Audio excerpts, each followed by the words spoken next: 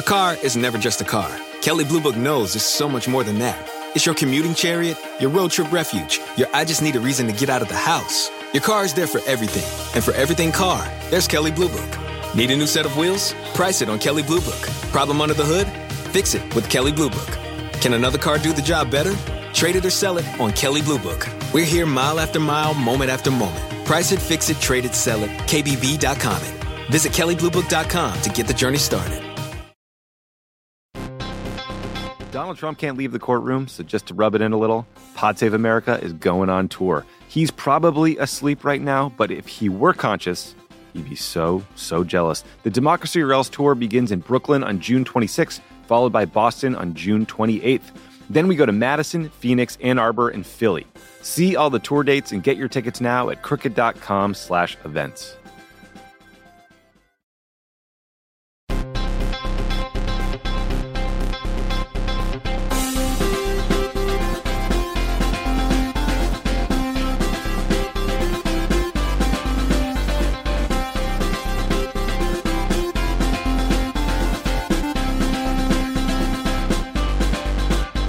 Welcome to Pod Save America. I'm John Favreau. I'm John Lovett. I'm Tommy Vitor. On today's show, Really? Vladimir Right into Putin. What? Keep going. Getting right into it. I like it. On today's show, Vladimir Putin inches closer to a war in Ukraine that could have global repercussions. White House Press Secretary Jen Psaki is here to talk about the Biden administration's new strategy for 2022. And we assess our level of concern over the latest headlines about creeping authoritarianism in a new segment we're calling Democracy Doom Scroll. But first, some news. We're going back on tour. We're hitting the road. Tomorrow. No, just kidding. The only wave you'll see is our hands. Because we're hitting the road. Pod Save America is going back on tour this spring.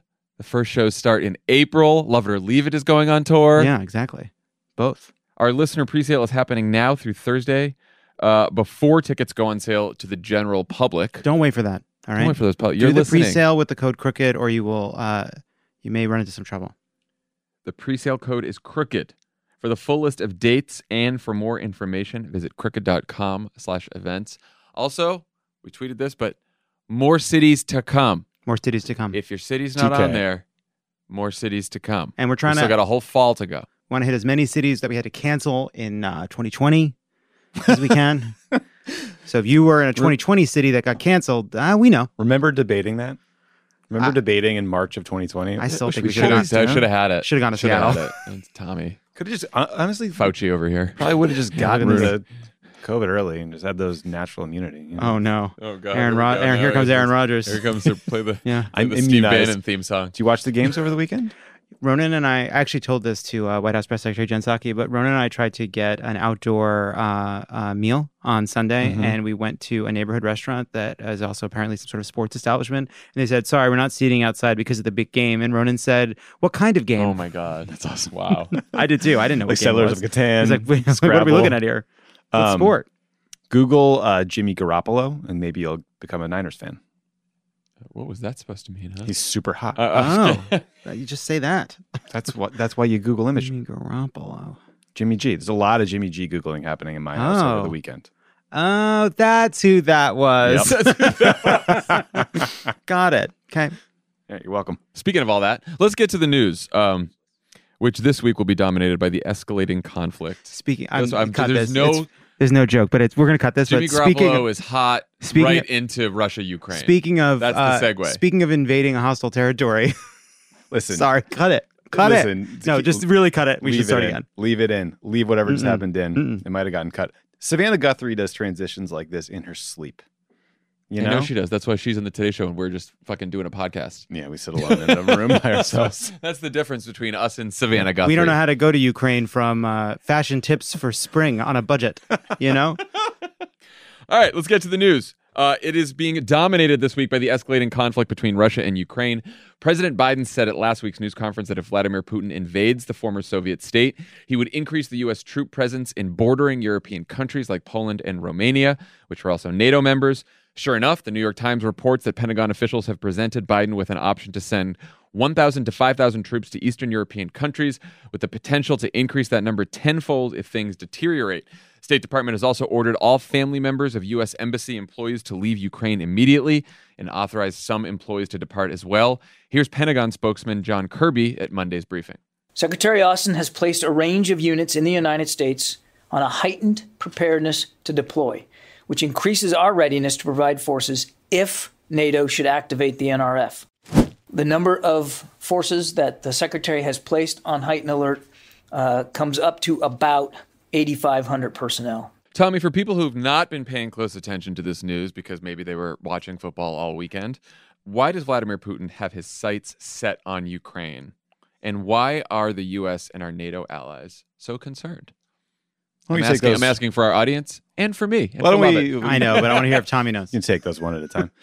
John Kirby. I went to Haiti with John Kirby back in 2010. We slept on the floor of an embassy after the earthquake and tried to help stuff down there. That's cool. Any more names you want to drop? Alyssa Mastromonaco was there. We all hung out, ate MREs, and did stuff. Anyway, okay, so I don't know why Putin has his eyes set on Crimea, but I can offer you guys some theories. Does that interest you? Yeah, maybe, and just some historic context. Like, what if no one paid attention to Crimea in 2014? You have to go way back, but just the general. Okay, the long view is that Putin gave this speech in 2005 where he called the breakup of the Soviet Union a catastrophe, the greatest catastrophe of the century, or some sort of hyperbolic thing like that. And he also said that the net effect of the breakup was that Russian citizens were no longer living in Russian territory. And everyone interprets that as him thinking essentially that these former Soviet republics are still Russian. He wants to kind of bring them back into the fold. He's been jonesing for some reunification for a long time. There's a bunch of people in Ukraine who speak Russian, who sort of feel some affinity for Russia. He wants to bring Ukraine's orientation back towards Russia. He wants it to be a buffer between Russia and Europe and give him some sort of space between, Russia and NATO. That's one theory. Sort of an associated theory is there's been all these protest movements lately in Belarus, in Kazakhstan, that are right on the border of Russia. Those are also former Soviet states. Yeah, those are Russia's. Putin's very close with those leaders. Some would call them his stooges. And a protest movement in Ukraine, like the ones we just saw in Kazakhstan and Belarus, is what set off the invasion of Crimea in 2014. Because at the time, a pro-Russian leader of Ukraine was jettisoned by the protesters, and then Putin rolled in the tanks. So a lot of people think he's desperately afraid of these color revolutions, doesn't want them to spread, doesn't want them to oust him. He's an authoritarian. Associated with that, people think that maybe NATO expansion went too far. Over time, the alliance grew. It pushed further east.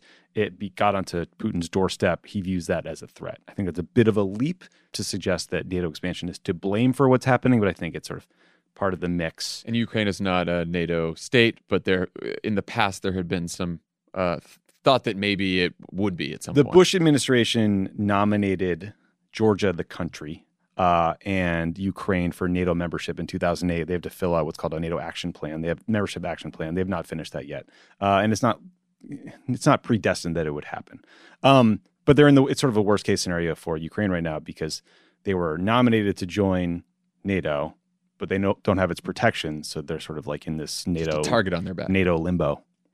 Didn't mean that, but yeah, you get it. And then the last thing is like politics, right? Putin wants to wring some concessions out of the West by flexing. He likes to distract from domestic problems by lashing out abroad. So, that's another piece of the puzzle. I don't know what the answer is. It's not good. There's 100,000 troops on the border. So why are the U.S. and NATO, our NATO allies, so concerned? Why don't they just say, oh, well, if he wants to take Ukraine, he takes Ukraine? Because there's sort of we believe in democracy. We believe in countries should choose their own leaders, that you should not just be able to invade a country at whim. There's a bit of hypocrisy there given the Iraq War and some of the past, but that's sort of the principle we're standing up for. Is there a fear, or how much of a fear is there that it's not just former Soviet states that are under threat here, but NATO allies like Poland, Romania, other Eastern European countries? Is that something people are concerned about as well? Yeah, I mean, if you're Finland, Estonia, Latvia, Lithuania, you're kind of right on the border there. This is probably making you quite nervous. If you're a member of NATO, you have something called Article 5. There's the Article 5 treaty, which says an attack upon one member is an attack upon all. So the rest of the NATO alliance has that obligation to come to your defense. So you're feeling a little more secure, but it's still unnerving. What does the potential of sending troops to countries that aren't Ukraine meant to do to dissuade action in Ukraine? Do you want to get into the sort of Biden responses? Yeah, sure. That's a piece of the puzzle. So the point Biden's trying to make here, like, so when he says send 1,000 to 5,000 troops to Eastern European countries, and I don't like this little tenfold anecdote that could increase tenfold just getting slipped in there. I used the quote from the New York Times at the end of the sentence. I almost didn't even put it in. Then I was like, well, that's just a sort of a clause that we're just as an aside here.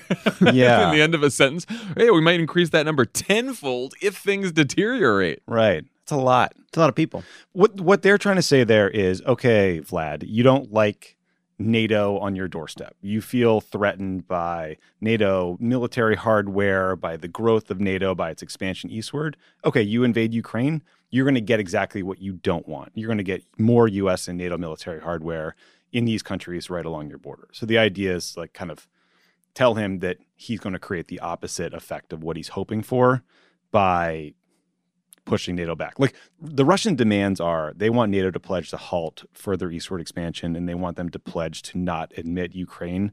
There's some more sort of specific things like removing NATO military hardware in certain Eastern European states.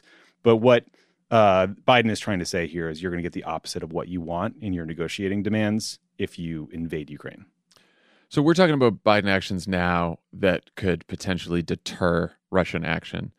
If Putin does invade, what do we know about the various options that the Biden administration is considering? What have they said about sanctions? What have they said about potential military options? Yeah, I mean, it doesn't sound like a direct U.S. military response is on the table, but they have been very vocal in saying that if Russia invades, the U.S. will basically arm and support a Ukrainian insurgency. And that's kind of scary. It's surprising to me to hear them just saying that out loud. The thing that has not worked well for us in the past. Well, when we've been on the receiving end, yeah. The receiving end.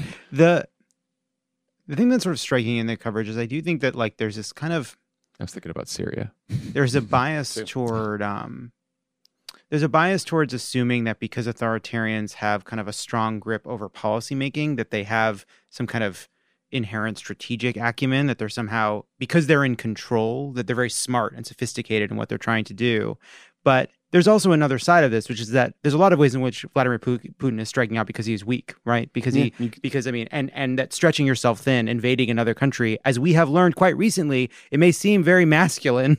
It may seem like very tough and bellicose, but doesn't redound to the benefit of your country. Yeah, no, you could make that argument. You could make the argument that, his guy in Belarus looks weakened, his guy in Kazakhstan looks weakened, that he's now stretching himself even more thin by sending hundreds of thousands of troops to the border of Ukraine, that their primary exports are commodities like fossil fuels, and that they're looking down the road and seeing a challenging economic environment. And so they lash out and do things like this to, sort of distract from at home. I mean, you could spin this either way. I think in the near term, it's just sort of an incredibly scary, destabilizing potential action to come down the pike. And, on top of, this insurgency arming that we talked about that Biden is saying he will do if they invade.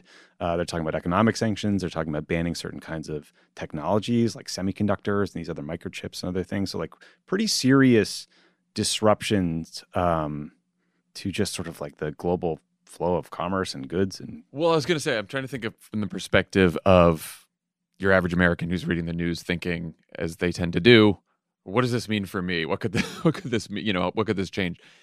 It sounds like the Biden administration has so far ruled out like sending U.S. troops to fight alongside Ukrainians, but not arming Ukrainians potentially if there's an invasion.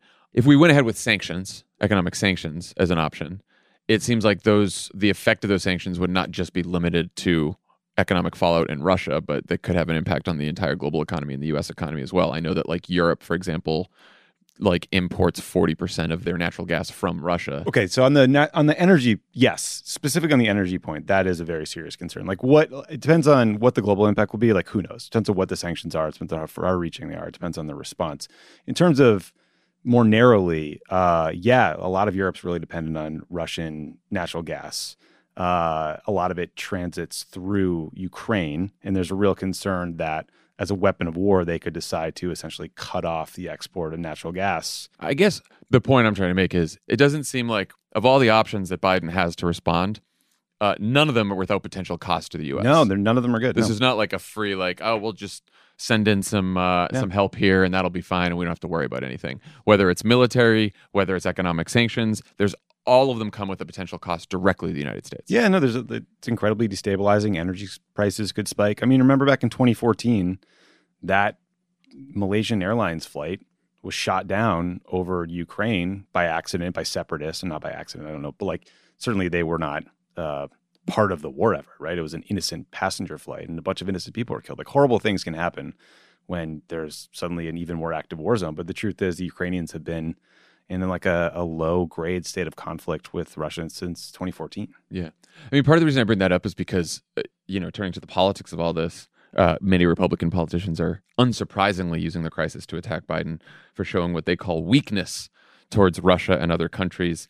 Nikki Haley's tweet summed up the argument, quote, "He was weak when the Taliban took Afghanistan. He's once again showing weakness as Russia looks to take Ukraine. And if he continues to be weak, there's no telling what China will do with Taiwan." Meanwhile, some of the MAGA extremists like Congressman Paul Gosar and Thomas Massie are saying that America first means that the United States should just let Russia do whatever it wants with Ukraine. Democratic Congressman Tom Malinowski tweeted that his office is actually getting calls from Tucker Carlson viewers who are, quote, upset that we're not siding with Russia's, quote, reasonable positions towards Ukraine. First of all, let's start with the weakness attack. Do you think attacking Biden for weakness on foreign policy is an effective argument, guys? I worry that those attacks do work. I mean, it doesn't matter how hypocritical you are. I saw Mike Pompeo's out there attacking Biden. I know. I almost gave you a Mike Pompeo quote. Nikki Haley summed it up better, but I wanted to give you the Mike Pompeo bait, so I feel bad. It's just amazing. It's like, hey, Mike, maybe if your boss hadn't been so busy trying to extort the new president of Ukraine for dirt on Joe Biden, you could have done a better job preparing for this outcome. But yeah, no, I mean, I do think that these arguments work. You always hear neocons saying, like, we can't withdraw from Iraq because it will show weakness to Iran. The concepts of strong and weak are easy to explain. The more complicated story is more complicated to explain. So yeah, I'm worried. Yeah, I mean, I think there are people like Nikki Haley and others that see an opportunity in attacking Joe Biden. And then there are people on the right that are actually a little bit more pro-Putin than they are anti-Biden right now, that they're a little bit more pro-authoritarian than they are willing to kind of use this to kind of tell a story. But I do think a lot of the, in politics, in the press, I think storytelling about foreign policy and like narratives around foreign policy kind of take over and become more important than what's actually in our interest, what's actually going on the ground. This idea that, because domestically there's Republicans telling a story that weaves Afghanistan, which is a completely different situation, with Ukraine, which is a completely different situation, than Taiwan, which is yet another different situation, as just sort of a place to talk about weakness. And as if the idea that like the U.S. doesn't have distinct sets of interest in those places, and that over time, the best thing we can do for our country is what's in our interest in each of these situations. Therefore, in order to avoid a display of weakness, we must remain in Afghanistan forever. Yeah. And that somehow makes us a better, more stable ally for a place like Taiwan, I think is like kind of absurd. The Russians fought a long, bloody war in Afghanistan, lost, and got driven out.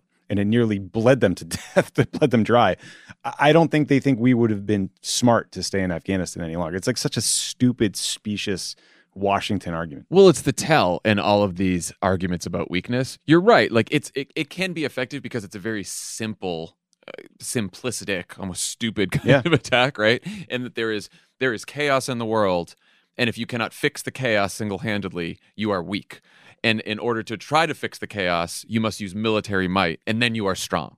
that is sort of the binary thought process there, and it's just so ridiculous because along with all of these attacks about Biden being weak, very few of these Republicans, at least in Russia, have ideas or proposals of what he should do. Right? Like some of them are saying, slap the sanctions on them right now, even though that sort of defeats the purpose of deterrence.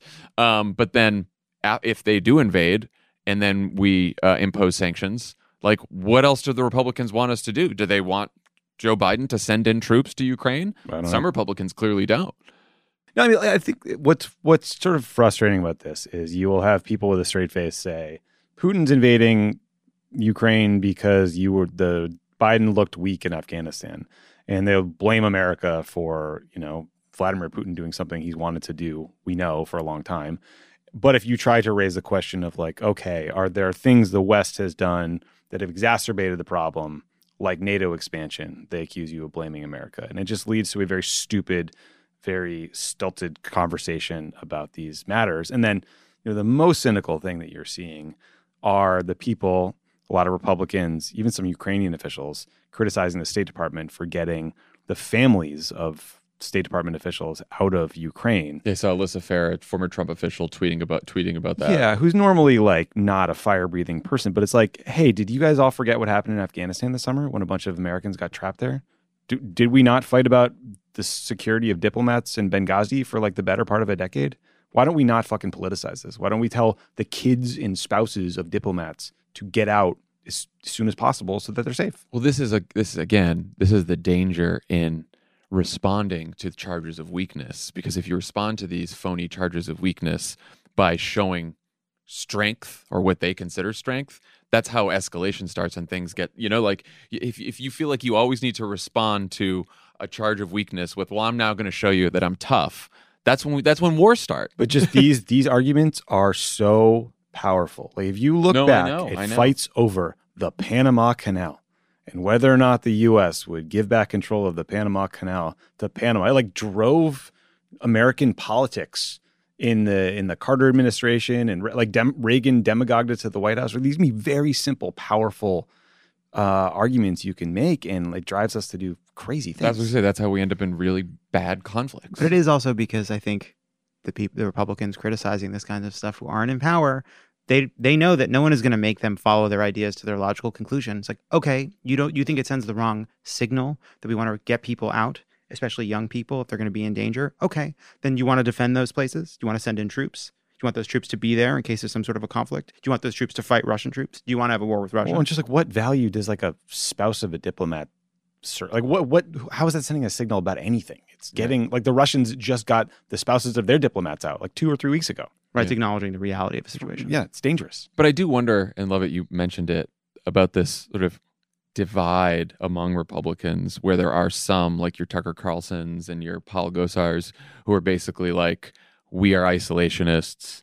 America first to us means America does not get involved anywhere else. We have no business in Ukraine. Or from Tucker, you get more like, Putin's totally reasonable. Well, I think, you have to. So there's like a mix of pro-Putinism and traditional isolationism, which has always been a wing of the Republican Party. Right. I think you could say that you have neocons, you have paleocons, and then you have fashcons, right? And there's really is like 3 groups now, and you have the neocons that want to they want to defend democracy. They want American foreign policy to be more bellicose. They want to kind of be as aggressive as humanly possible. You have isolationists, and then I think you do have right wingers led by people like Tucker Carlson, who's I think in Hungary as we speak, who have absorbed a lot of kind of pro-authoritarian and pro-Putin propaganda about he is this vanguard, a defense of conservative values, of traditional values. It's part and parcel of him being anti-gay. It's part of traditional gender roles and all the rest. Yeah, sort of like a white authoritarian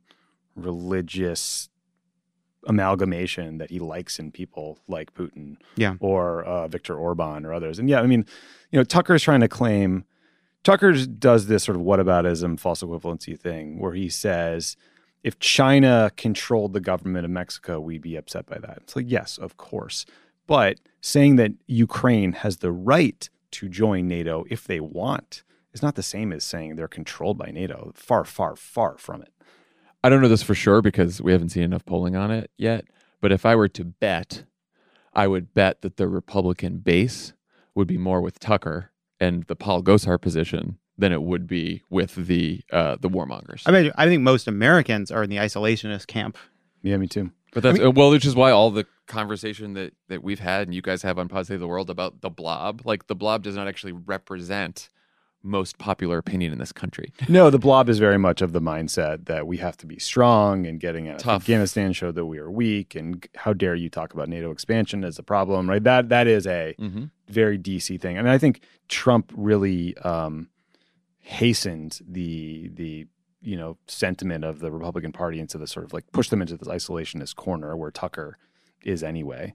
Where he comes down is going to be interesting as well. I know he was interviewed by Sean Hannity over the weekend, and he spent most of the time hitting Biden on the minor incursion remark from the press conference, saying like, oh, he invited them in, he gave them the green light, which of course, smart Trump, right? He's going to do that. But then he also said, they're talking about sanctions. If you want to stop these guys, you have to talk about more than sanctions, which does make him a little different than the Tucker Carlson view. And I wonder how he'll come down on this. I don't think it's he has to be against anything that Biden will do because he's going to call anything Biden does a failure. Right. Yeah. Yeah. He'll try to split the salami like he did in Afghanistan, which is say, I negotiated us getting out of Afghanistan, so I was right and it was right to get out, but I would have taken all the equipment and it was bad to leave the equipment and we were humiliated in how we do it. I think what he'll probably say about Ukraine was Obama gave them blankets and non-lethal aid. I gave them the Javelin anti-tank missiles. So I was tough on Ukraine, even though you guys impeached me over all this stuff. And Biden's just weak generally, and Putin wouldn't have done this to me, yada, yada, yada. And he didn't in the years that I was there. Yeah. That's what I'll do. And that might work. Yeah. Oof. Fun times ahead on that one. When we come back, Lovett grills Jen Psaki with a tone that would make Peter Doocy blush.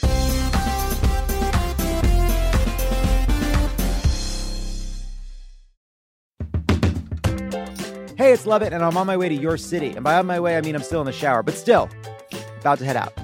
Love It or Leave It Live on Tour is heading all over the country. We'll be in Charlotte, Asheville, Boston, Madison, Chicago, and Pittsburgh. And if we're not coming to your city this time, I'm sorry, the country is too big. Take it up with the pioneers. To learn more and get tickets, head to crooked.com/events. Are you like me and tracking the polls obsessively this election year? Well, Dan Pfeiffer's right there with you, and he's taking them seriously, but not literally. Take an average of the polls. Don't forget about any one poll. And the thing that we try to tell everyone in every episode of this podcast is a poll that has Biden up to and a poll that has Biden down to, they all tell you the exact same thing, which is this is a very, very close race. The goal of this podcast is to help people understand polling and freak out about it just a little bit less. Explore the latest polls, what they actually mean, and whether or not it's time to hit the panic button. Tune into Polar Coaster with Dan Pfeiffer, Crooked's latest subscriber-exclusive show. To get access, subscribe to our Friends of the Pod community only at crooked.com/friends.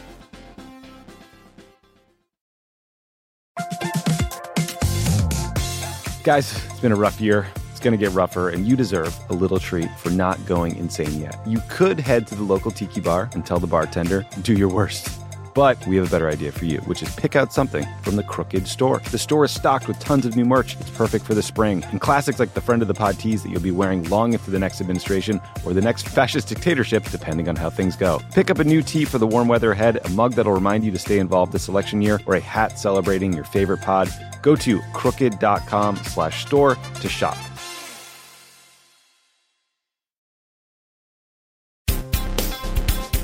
It's been 1 year since President Joe Biden was inaugurated, and the classic gift to mark a one-year anniversary is, of course, an unyielding river of shit. Joining us now, she is the White House press secretary and friend of the pod, Jen Psaki. Jen, welcome back. Thank you. That was quite an introduction. I don't know how to follow that now, but you're going to ask me a question about the river of S.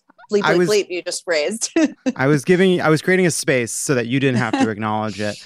So how was President Biden's come down after the 2-hour press conference? And how soon into the 2-hour press conference did the Post-it that said, "What are Republicans for?" fall off? Well, I will say that I think the big takeaway, hopefully, after the dust settled from the press conference and the record-breaking nature of it, was that he's ready to draw some contrast with the Republicans and make clear what we're for and what our plan is and how we're going to make people's lives better and how they have no plan. The cupboard is bare, as some might say. So he did make that point several times, but it was a 2-hour press conference. Did he accidentally take an Adderall that Don Jr. left behind? Like what? About like 90 minutes in, were you surprised by how long it was going? I was in the back and I was thinking, do I cut this off? He seems to be having a good time. He's calling on nearly everyone in the room. So yes, I did have that go through my mind. But what I see here every day, which is so funny because there's been so much focus on when will he have a press conference and we need a formal press conference, which I don't think people in their homes are really thinking about every single day. But he takes questions nearly every day, sometimes multiple times a day. I remember the first or second time I traveled with him, he did 3 avails on the trip. And I thought, am I going to be fired? Is this, but he enjoys that back and forth. And I think what people saw was some of that for a long time. So I want to talk about the kinds of questions he gets, kind of questions you get. I watched your briefing today, and I have to come back to this Ducey kid. So here's my question. He always puts out a gotcha question. Mm-hmm. Like today, he basically asked 2. One was, does President Biden think parents should be under the boot of nameless bureaucrats when it comes to their children's education? And the other was, does President Biden think crime is good? You do not fall for any of this bait, to your credit. Though I think someone much worse at your job would also not fall for these questions. Are you worried that he's not adjusting, that there's not a new strategy to try to catch you in some kind of a gotcha question? You know, I am not here to work for Peter Ducey or Fox, but I will say that, if you look at how it's portrayed and how my answers are portrayed, even when I say, no, we don't think crime is good, and here's all the things we've done, including the thing that makes Republicans crazy, just anecdotally by the hate tweets I get on Twitter when I say this, is that they voted against funding for local cops programs because of the American Rescue Plan. Also that Biden has supported $300 billion more in funding. And at the same time, he also thinks we need police reform. It's like they don't know what to do with that. But every time we say that, it makes them crazy. I think it speaks to, if you look at Fox on a daily basis, I mean, do you remember the 4 boxes that we had on all the TVs, right? Mm-hmm. Which is on my TV right now. So right now, just to give you a sense, so CNN, Pentagon, as many as 8,500 U.S. troops on heightened alert. Okay, true. Same on MSNBC. CNBC is doing their own thing about the market. And then on Fox is Jeanine Pirro talking about soft on crime consequences. I mean, what does that even mean, right? So there's an alternate universe on some coverage. What's scary about it is a lot of people watch that and they think that the president isn't doing anything to address people's safety in New York, and that couldn't be farther than the truth or other places. Yeah, there's I was thinking about this during that press conference. I was thinking about it during your briefings, which is there is this distinction, right? Trump could go out there and he can just take credit for anything good, cast blame for anything bad. But the big difference is Trump cares most about media that wants him to succeed. And I think Democrats, we care most about media that doesn't really care if we succeed or fail, but is sort of biased towards negativity for Democrats, negativity for Republicans. The president talked in that press conference about hitting the road. I think implicit in that is that it's kind of hard to get the message out through the normal channels available to you. How are you thinking about that now as we head into 2022? Yeah, so true. Everything you said. Look, I think there's a reality of this. There's like a passion for panic. I don't even know what to call it out there. And, you look at some of the things. Are there challenges and things that have not gone well? Yes, I will acknowledge that. I'm not suggesting otherwise.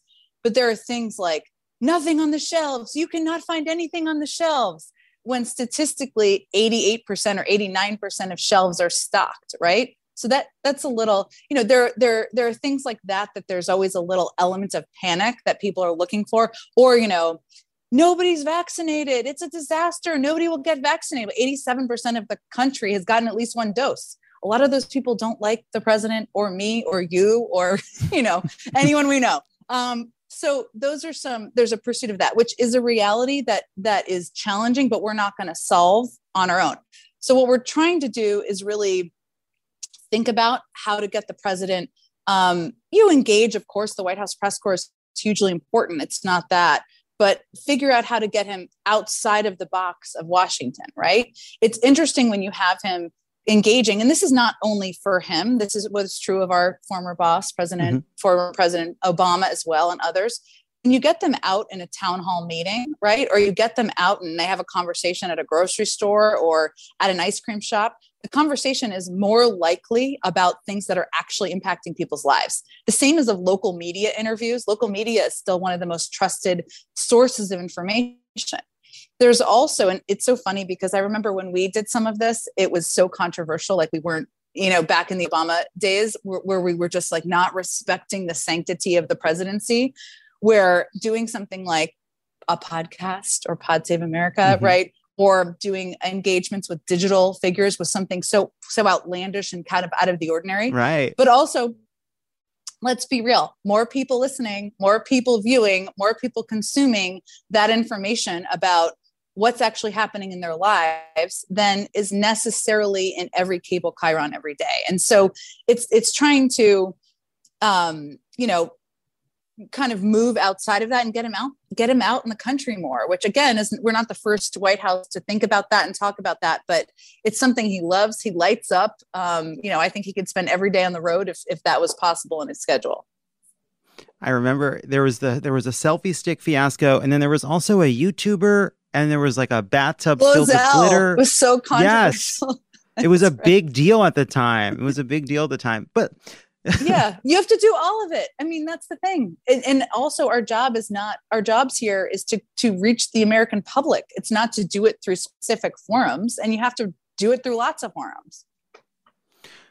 So obviously there's this bias towards controversy, this bias towards negativity in the press. But on the other hand, it does seem as though a lot of our listeners, I think, feel pretty discouraged right now. They see some dismal polling. They're waiting on tests in the mail during this Omicron wave. They see two Democrats stalling the president's agenda. They see foreign policy crises, and they're worried not because they think Joe Biden is magical, but because they believed us when we said that democracy depends on President Biden and Democrats delivering. What do you say to those listeners? I say a couple things. We feel your frustration and understand it. And we sit in it too sometimes, right? We're frustrated that voting rights didn't get passed. I mean, how is that even why would anyone be opposed to protecting voting? It doesn't even make sense, right? You have these 16 Republican senators who have supported it in the past, and now all of a sudden they don't. I mean, Mitch McConnell wrote about it in his book. He was so proud of his support for voting rights, right? So some of it also doesn't make sense. I don't know I'm not saying that's the only driver of it, but it's like, it feels like, how could anyone oppose these things that seem so common sense? What I would say is that things are going to get better. And on COVID, which we know is the root frustration for everybody, for good reason. If you look at it and you're a scientist, there's that. But also just as a human being, you want to go out to restaurants, you want to go to concerts, you want to not wear a mask everywhere. Everybody's sick and tired of this. I am all with you. We are all with you. And the good news, if we can just look for a little bit of good news, is that we're seeing peaks of Omicron in lots of parts of the country, not everywhere, and it's starting to come down. Also, in this period of time, as much as we know we should have done more on tests earlier, we are going to be at a point, and we're almost there, where people should be able to get tests in their pharmacies. They should be able to get reimbursed for them. They can order tests online. They can go to testing centers, and they should be more available. Same with masks. We also just ordered a massive supply of antivirals, which is this pill that is a game changer. And it's going to take some time to get a huge enough dose available, but we're going to have all these ways of treating it. So we're not going to live like this forever. And I think, and we think, and the polls, I think, show us that this is a huge driver of people's psychology, right? I'm the child of a therapist, so maybe I'm going to go there for a second, but it impacts your mental health, right? Even if you feel like, it's impacting everybody. And that's a reality too. I'd also say, and, you and I have lived through this too, and the many uses of the arc of more, I'm going to butcher this thing. You know what I'm trying to say? The moral arc of the universe. The moral arc. It's long. It bends towards justice, right? Okay. Mm-hmm. You're the speechwriter, so I'm going to just tap into it's like a long phone time friend. ago. It's a phone a friend, but that's also true, right? And we can't, voting rights is such a good example. This is not now that we just give up. This is now when we figure out what's next and what the next path is. The last thing I would say is it is frustrating we can't get our agenda passed, all of it. We've gotten a lot passed, even with the majority. The majority is so narrow.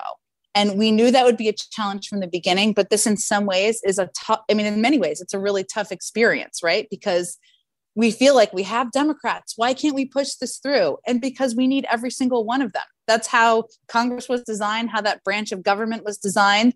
So this should also be a motivational tool for having more people that we can lean on as another thing. So I guess I'm an optimist by nature, but it's going to get better. It's freezing cold here, and we're still fighting a pandemic, and meat is still too expensive in the grocery store. But we're moving in a better direction, and I think that often, hopefully, will be the driver of people feeling like there's good days ahead.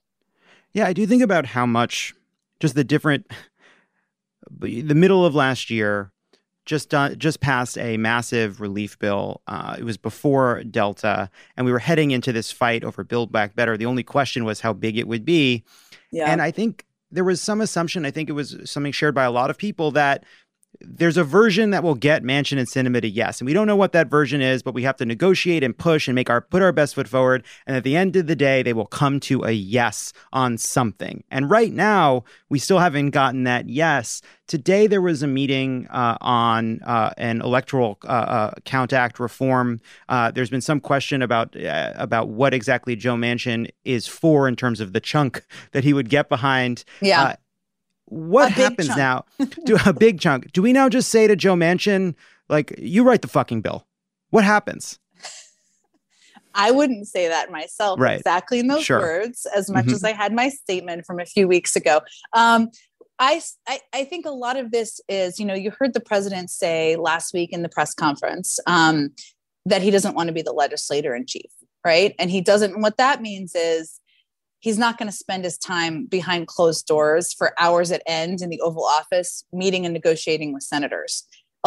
They legislate themselves. That's what the branch of government does. We have a very experienced legislative staff. They'll work with them when they need to. So ultimately, it's never going to be a bill that's just by one senator, whether it's Joe Manchin or not. But they will have to work out what they can get agreement on. Now, here's the good news. I'm just going to go to like the place of light of every now and then for you. Is there's agreement about some basic overarching themes, right? That we have to do something on climate. Agreed, right? We had a historic investment in there. There's agreement on cutting the cost of childcare, universal pre-K. That's a hugely important part of that. Not that we would be satisfied with that alone, but creating universal pre-K program would be a historic thing to happen, even on its own. And there's agreement about negotiating the price of prescription drugs. There's more beyond that there's lots of support for, and there'll be discussion about. But there's some key components that across the board, and for raising taxes on the highest income. So that's a good baseline, right? Something beyond that, something about that. But they have to figure out what we have 50 votes for. And then we have to get it across the finish line. But we're working on that. We're not giving up. We're still working on it. Yeah, I mean, I know from our time working for President Obama that the State of the Union isn't just a deadline for the public. It's an internal deadline, too.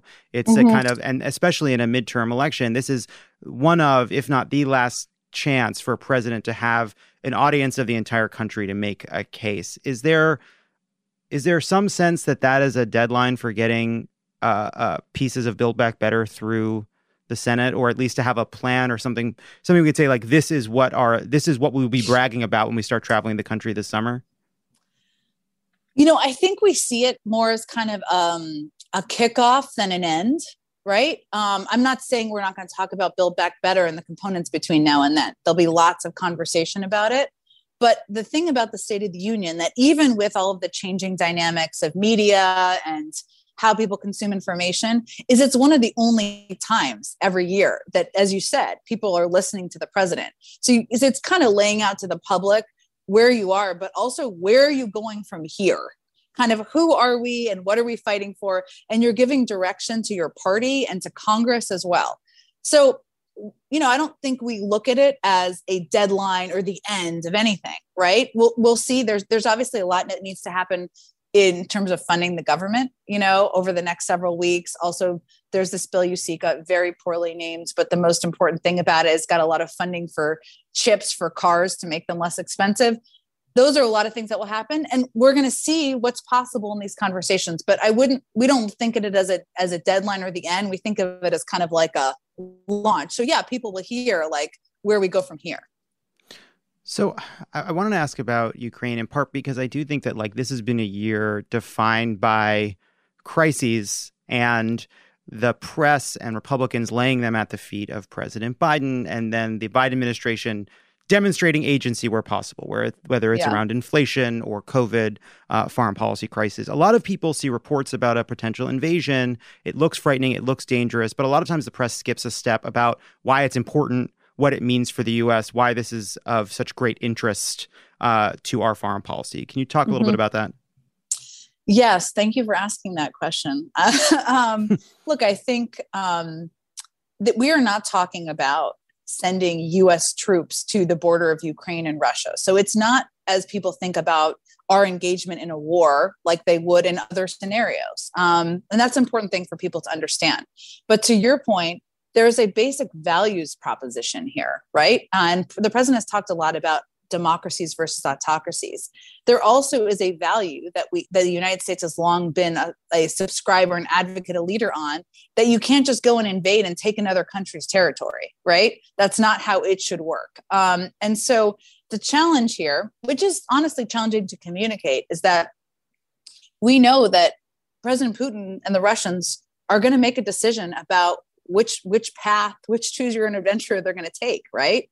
And that what we can do is lay out what the consequences will be. But the reason we've been so strongly out there on this is because this is about sending a clear message with partners around the world about who we are and what we should stand for. And we don't stand for other countries invading one country invading other countries or trying to steal their territory. And we don't stand for what they've also been doing, which is pushing what we call false flag operations, where they are spreading misinformation to lay the predicate for them to do exactly that. So it is about something bigger than that, even though we know that it's really ultimately up to President Putin to decide what step he takes. I started by referring to a certain kind of river, obviously as a joke, but also like presidents are expected to have agency over all things in the press, in the public. And when a presidency is confronted by so many big crises at once, an economic crisis, a COVID, foreign policy crisis, a crisis in our democracy, there is an expectation, especially on the part of the press, that any problem is a problem the president owns, and any failure to make things better is something they're responsible for. Obviously, that's not always true. And you have to push back and say, here's where our power is, here's where it isn't. Here's what the Fed can do about inflation. Here's what the president can do. But then there's a risk in that of seeming like an observer, of seeming like a passenger to events. How do you think about that? How do you make sure you're conveying, like, here's where the actual authority is, right? This isn't we don't have a dictator. Here's where it isn't, without seeming like you're kind of giving into events. Right. Or without over-explaining. I mean, you and I both know there's nothing, any elected official I've ever worked for, and maybe this is an endearing quality that they have, they want to explain everything, right? Which, I admire. But, there's also a reality that the pace is never going to be the pace that is going to meet the demands of the press corps, but also meet the demand and sometimes of the public, right? If you look at inflation, the Federal Reserve, as you mentioned, it's under their purview. They're predicting it's going to moderate this year. That's a good thing. They have tools they can use. They're independent. They do their own thing. We don't control that, right? There are things, and it's kind of the thing that's been, I think, frustrating, or maybe we could all do better at, including how people cover this, is when we talk about inflation, what do we mean? We're talking about how costs impact people, the public, right? It's not all because of one issue. There are lots of different issues that impact. So this is where I get into the explaining, but I'm going to do a very shorthand version of this. As an example, the supply chain, right? One issue, big issue. We never talked about this for years. Now it's become such a big issue, which the supply chain is overall good because overall it lowers our costs. But COVID has a huge impact, because if a manufacturing place shuts down in Malaysia or China and they're not making a piece of a pencil, then we're not going to get those pencils, right? And also people are buying tons of goods. So we've had to do a lot to ease that. That's working. That's moving in a better direction. That's good. That is why we're getting shelves stocked and why things are getting better. But there are two other big issues. One is the competition. So meat is my favorite example of this. If you're going to go make chili because it's cold here, although you live in a warm climate, so maybe you're making hamburgers. I don't know. No, I'm feeling jealous. It's freezing here. It's almost 60. Oh my God, stop. I'm sad right now. I'm wearing Uggs and under my desk. That is about meat companies taking advantage of people thinking prices are higher and raising their prices. That is a different issue, right? So, and then the third thing is cars, and that accounts for about 1/3 of inflationary pressures. And it's expensive to buy a car these days, right? But that's because we don't have enough manufacturing chips in the country, which is something we have to solve longer term, and why we got to pass this bill so we have more chips so we can sell more cars. Meaning it's kind of complicated in some ways to explain, but the more we can tell people, okay, cars, they're expensive, here's because of what? Competition, they're taking advantage of this. And there's some bad actors that are taking advantage of everybody thinking prices are high, they're terrible. And some of it is inflationary pressure, but that's a challenge, and that doesn't always fit into a tweet or kind of a short, 30-second soundbite, which is part of the challenge. How annoying was that pushback from economists on it may be going too far to talk about competition when it comes to high prices? I'm like, no. There's some days where you just think don't die on that hill. So I think that was not advice I took. I'll just say I think the meat example is one people can completely relate to, right? Because if you do grocery shopping for your family, for your couple, whatever your life, your roommates, that they're more expensive. And then this is why. It's not because of some mysterious inflationary thing out there. Last question. End of the day, what are you streaming to fall asleep? Can I also ask you for recommendations too? Because streaming to fall asleep. Or just to stay awake, whatever you're using streaming to do, that's good. That's allowed. So, I watched Dopesick on Hulu over Christmas. It's very good. It's a little dark. I couldn't sleep some nights. It's not helping me sleep. Just to chill out? Was not helping me sleep. Okay, fair. I also just finished Emily in Paris. And Tommy's favorite show. I love Emily. Oh, fair. Okay. I also love, I've been watching Queer Eye. I need a little shows that I cry every Queer Eye episode, which I don't know what that says about me. I just love the journey that they're on. But I've also watched a lot of football lately, which surprises me a little bit, but it's a good sports as an exciting escape. And I'll be watching everything in the Olympics. What about you? What are you streaming? Now I need recommendations. Yesterday, it was Sunday afternoon, and Ronan and I went to eat lunch at a restaurant outside. And when we got there, they said, "I'm sorry, we're not doing any outside seating right now because of the game. The big game is on." And Ronan said, "What kind of game?" Which I thought was we don't know about the games. I'm in a Drag Race place. That's what's happening. We're watching season after season of Drag Race. I have caught up to season 14, which is currently airing. We're about to finish. Okay. 14 seasons. Now, this is the kind of thing I need, Listen, here's what I would say. I would say I would recommend starting with season 3 and just cruise 3, 4, 5, 6, 7. That is just a murderer's row of Drag Race seasons. Then we'll talk about All Stars. If you get to that point, we can talk about All Stars, but I would not recommend All Stars until you've gotten into the kind of the heart of the original. You know what I mean? Well, I have a lot of streaming to do. The good news is that it's 20 degrees here and I have 2 small children. So I can stream things. That's great. And I like the idea. I take my homework seriously. I think exposing kids to queer culture as early as possible is very important. So as long as they're in the vicinity, if they can hear it, that'd be very exciting too. Okay, done. Jen Psaki, everybody, thank you so much for coming on. Thank you.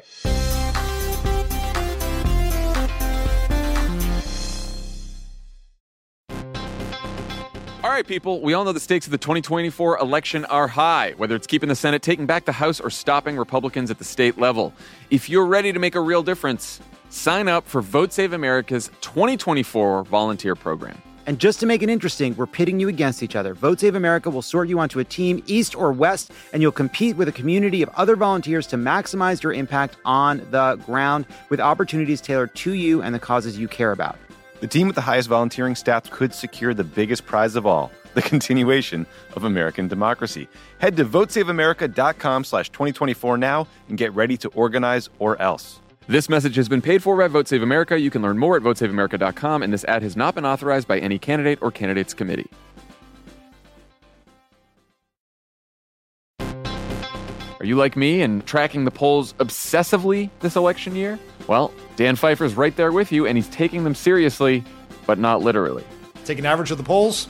Don't forget about any one poll. And the thing that we try to tell everyone in every episode of this podcast is a poll that has Biden up to and a poll that has Biden down to. They all tell you the exact same thing, which is this is a very, very close race. The goal of this podcast is to help people understand polling and freak out about it just a little bit less. Explore the latest polls, what they actually mean, and whether or not it's time to hit the panic button. Tune into Polar Coaster with Dan Pfeiffer, Crooked's latest subscriber-exclusive show.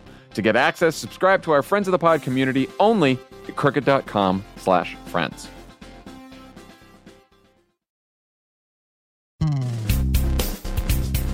All right.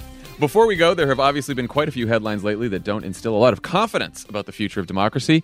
But which stories should you really worry about? Which ones should you sort of worry about? And which ones can you safely avoid clicking altogether? We will help you figure it all out in a new segment we're calling Democracy Doom Scroll. I'll tee up the headline, and the three of us will rate it on the following scale. 1, keep scrolling. 2, wouldn't lose sleep over it. 3, would lose sleep over it. 4, experiment with a new drug. 5, have you considered Canada? Have you considered? Just consider it. You guys ready? Mm-hmm, yeah. Sure. All right. First headline is from USA Today, and it reads, Newt Gingrich, January 6th committee, investigators may face jail. That's right. During a Fox News interview on Sunday, the former speaker and presidential candidate actually said that if Republicans take control of Congress in the midterms, the members of the January 6th Select Committee could face jail time. Take a listen. You're going to have a Republican majority in the House and a Republican majority in the Senate. And all these people who've been so tough and so mean and so nasty are going to be delivered subpoenas for every document, every conversation, every tweet, every email.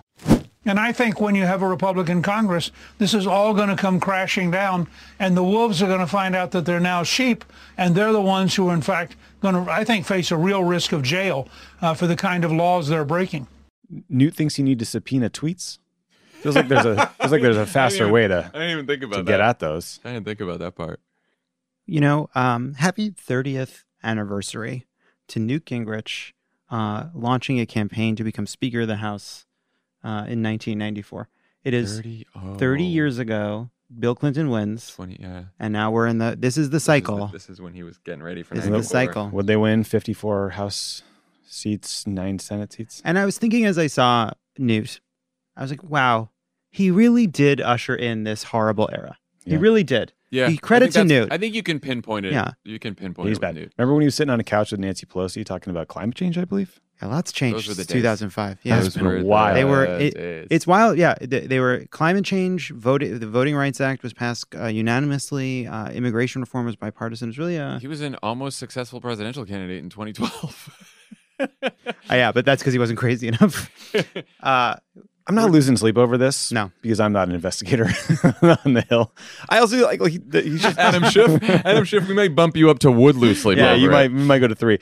I mean, like I do think it's clear that they view politics as just about reprisal and punishing the guys who went after you. Trump says it all the time too. I mean, this doesn't surprise me at all. Yeah, I was gonna say the only reason I wouldn't do a keep scrolling is because, like, look, it's never good when a prominent person in one party is saying that people in the other party could probably face jail time. I don't think that's good. But like what he's saying there is just like, yeah, so if they take control, they're going to subpoena all the people on the committee, which I'm sure if the people on the committee get that subpoena, they will comply because that's usually what people do who aren't like right-wing crazies. And then they'll comply and then that'll be it. Then they won't go to jail. I wouldn't lose sleep over Newt sucking. I would lose sleep or the fact that it would probably be a huge applause line. And if I were Adam Schiff, I would experiment with a new drug, and that drug would be just ground chuck. Wait, this was sort of adjacent to a lot of the rhetoric you saw out of the like insane anti-vax Lollapalooza over the weekend in Washington, D.C., where there were just like constant speeches about punishing, locking up. We should have. That would have been a good story to do for this. That one I would have given. I would have maybe given that one experiment with a new drug. Right. Well, you had Robert F. Kennedy. You would have Robert F. Kennedy Jr. saying, at least in World War II, you could hide like Anne Frank, apparently not knowing how that ended. Didn't read the end of the book. Didn't finish the book. JFK Jr. must be turning over in his bed, seeing what his nephew is up to. And then you had other speakers. Because he's alive. Other I know. speakers I talking know. about like executing their enemies, including the press. So yeah, there's a real scary streak in these. That was not a good folks. vote. That was worse than the Gingrich thing. I think. It's not. You can't just. They're not talking about just being anti-vaccine and not having vaccine mandates. They want to punish They want the to people punish, who believe in those things. And it's a lot of people. And there are a lot of people that Trump is going to want their votes. So Yeah. good luck, everybody. The second headline is from Politico.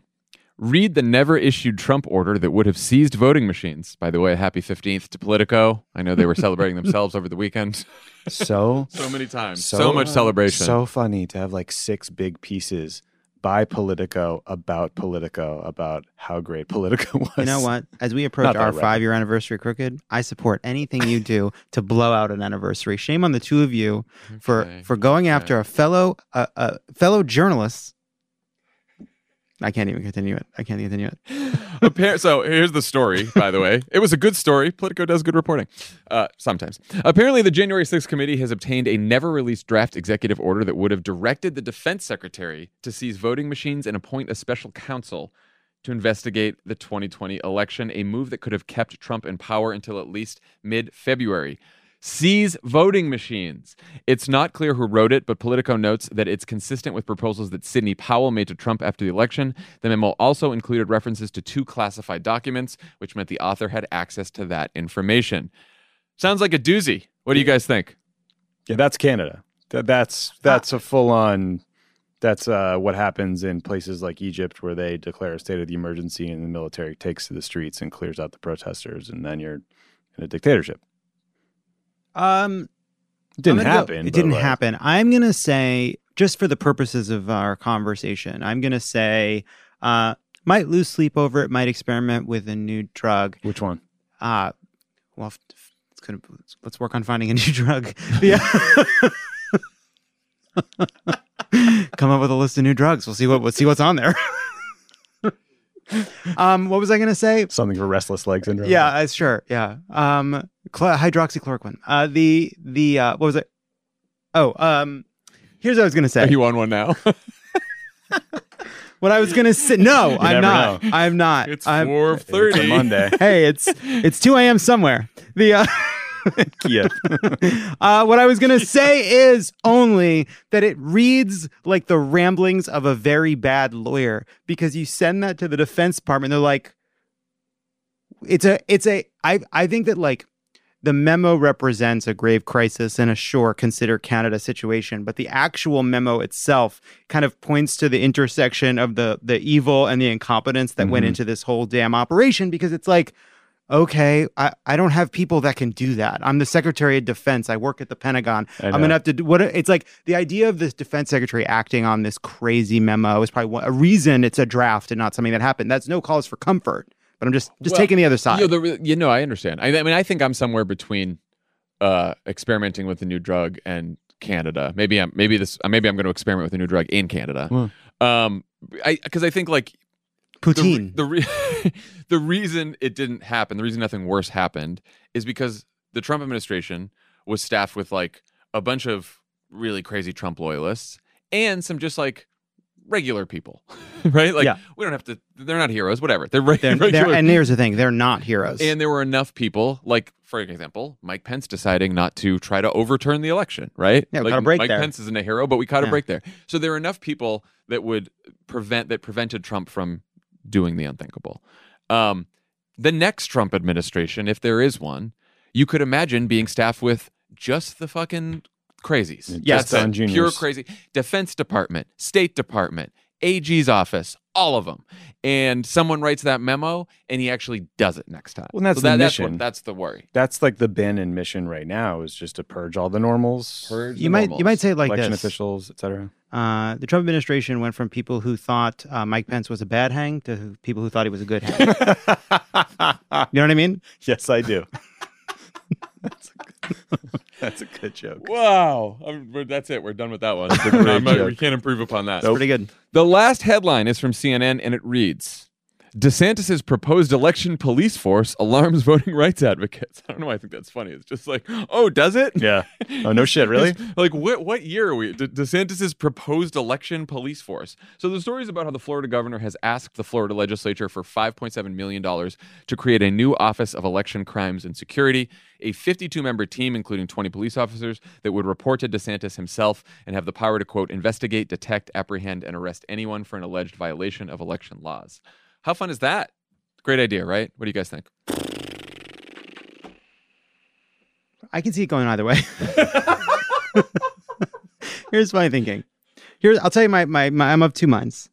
On the one hand, I think to myself, hey, this is all shadowboxing. There is no massive electoral fraud problem in any part of this country. And if you want to go ahead and create a police force designed to go after the incredibly rare event of election fraud, that's a better use of their kind of political capital than what they're doing to restrict the right to vote, right? Like, if that's what you think is a way to assuage the kind of Trump wing of your base, Ron DeSantis, on your epic quest to become the next Trump, okay, like I'm not as worried about that as I am about other things. But then I also, obviously, I worry about what happens if these kinds of forces are stacked with the kinds of people that'd be very interested in getting assigned a right-wing anti-voting task force, and I worry what those people would do with authority, and I worry what it would be if it's taken to its logical extreme. That's all. Yeah, it's like, what are these people doing all day? There's 20 cops, like 30 investigators, kind of. Yeah, 30 people who've had who are experienced, use that term loosely, in election law, and then 20 police officers.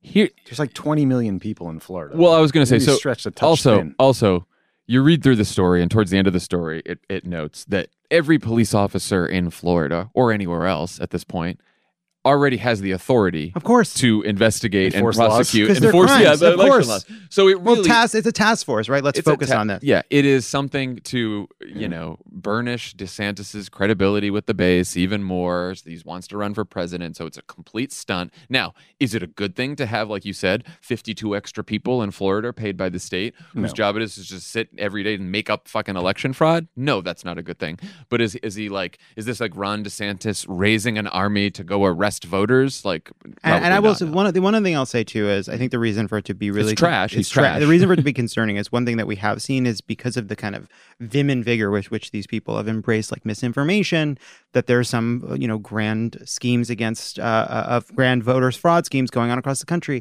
Is what inevitably happens is somebody who's on parole, person of color, screws up, they get the fucking book thrown at them. There are people that are rotting in jail because they made a mistake and voted in violation of a rule they didn't understand, and all of a sudden they're targeted and pointed as an example of the wretched voter fraud that stole the election. And then you have this group of this task force led by the governor kind of looking for examples, people that they can make examples of, and that is really worrying too. Yeah, I mean, the thing that's so awful in Florida is, in 2018, you have like 65% of the state voting to approve an amendment that would have restored voting rights to 1.5 million Floridians, something like that, who had felony convictions and who completed their terms. And then DeSantis basically puts all these hurdles in place. You have to pay off all these fines. They create this Kafka system where you can't even figure out how much you owe, and they basically just completely blocked the will of the people and left these folks fully disenfranchised. Like, that to me is an absolute travesty of justice, and is the thing that would be, that's my move to Canada in terms of Florida. Well, I was going to say, you know what else would have reenfranchised all those formerly incarcerated Americans in Florida and everywhere else? The Freedom to Vote Act. Yeah, or beating Ron DeSantis. Ron DeSantis. I'm gonna experiment with a new drug. I'm gonna say wouldn't lose sleep over it. But I got my eye on it. Yeah, we got our eye on it. We got to keep an eye on it. Watching it. And look, if you are concerned about any of these stories, the best thing you can do, if you want to experiment with a new drug, that's on you. I would stay here and not really go to Canada. And I would go to votesaveamerica.com and see how you can help win elections in 2022, because that's how you're actually going to stop all these things. You can do both. You do some ayahuasca and then you start rolling calls and you're like, hi, is Marjorie Smith there? Are you aware that they're all horses? Did you see that? All of our opponents are horses now. Here's a question I know the answer to. Did you read Matthew McConaughey's book? I did not. I missed it. I'm pretty sure there's a story in there of him taking ayahuasca, going on like a spiritual journey, walking up a mountain, walking down, and then climbing into a cage with like a tiger or a mountain lion and just hanging out and like feeling their energy. It doesn't surprise me at all. Seems like a good time. Doesn't surprise me at all. I'm surprised. I can't believe the guy didn't run for governor.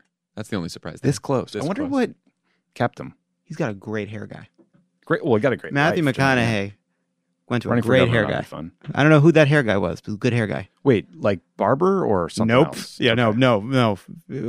Harder. Are you talking like Elon Musk PayPal Yes. era to Elon Musk? You now? bet I am. Okay, I get it. I know this is sounding like the very end of the pod, but before we actually hit the end of the We got all pod, kinds of shit. we have a clip that you all need to hear that maybe you all have heard at this point. You're listening to it sometime on Tuesday. 100% chance they've heard it.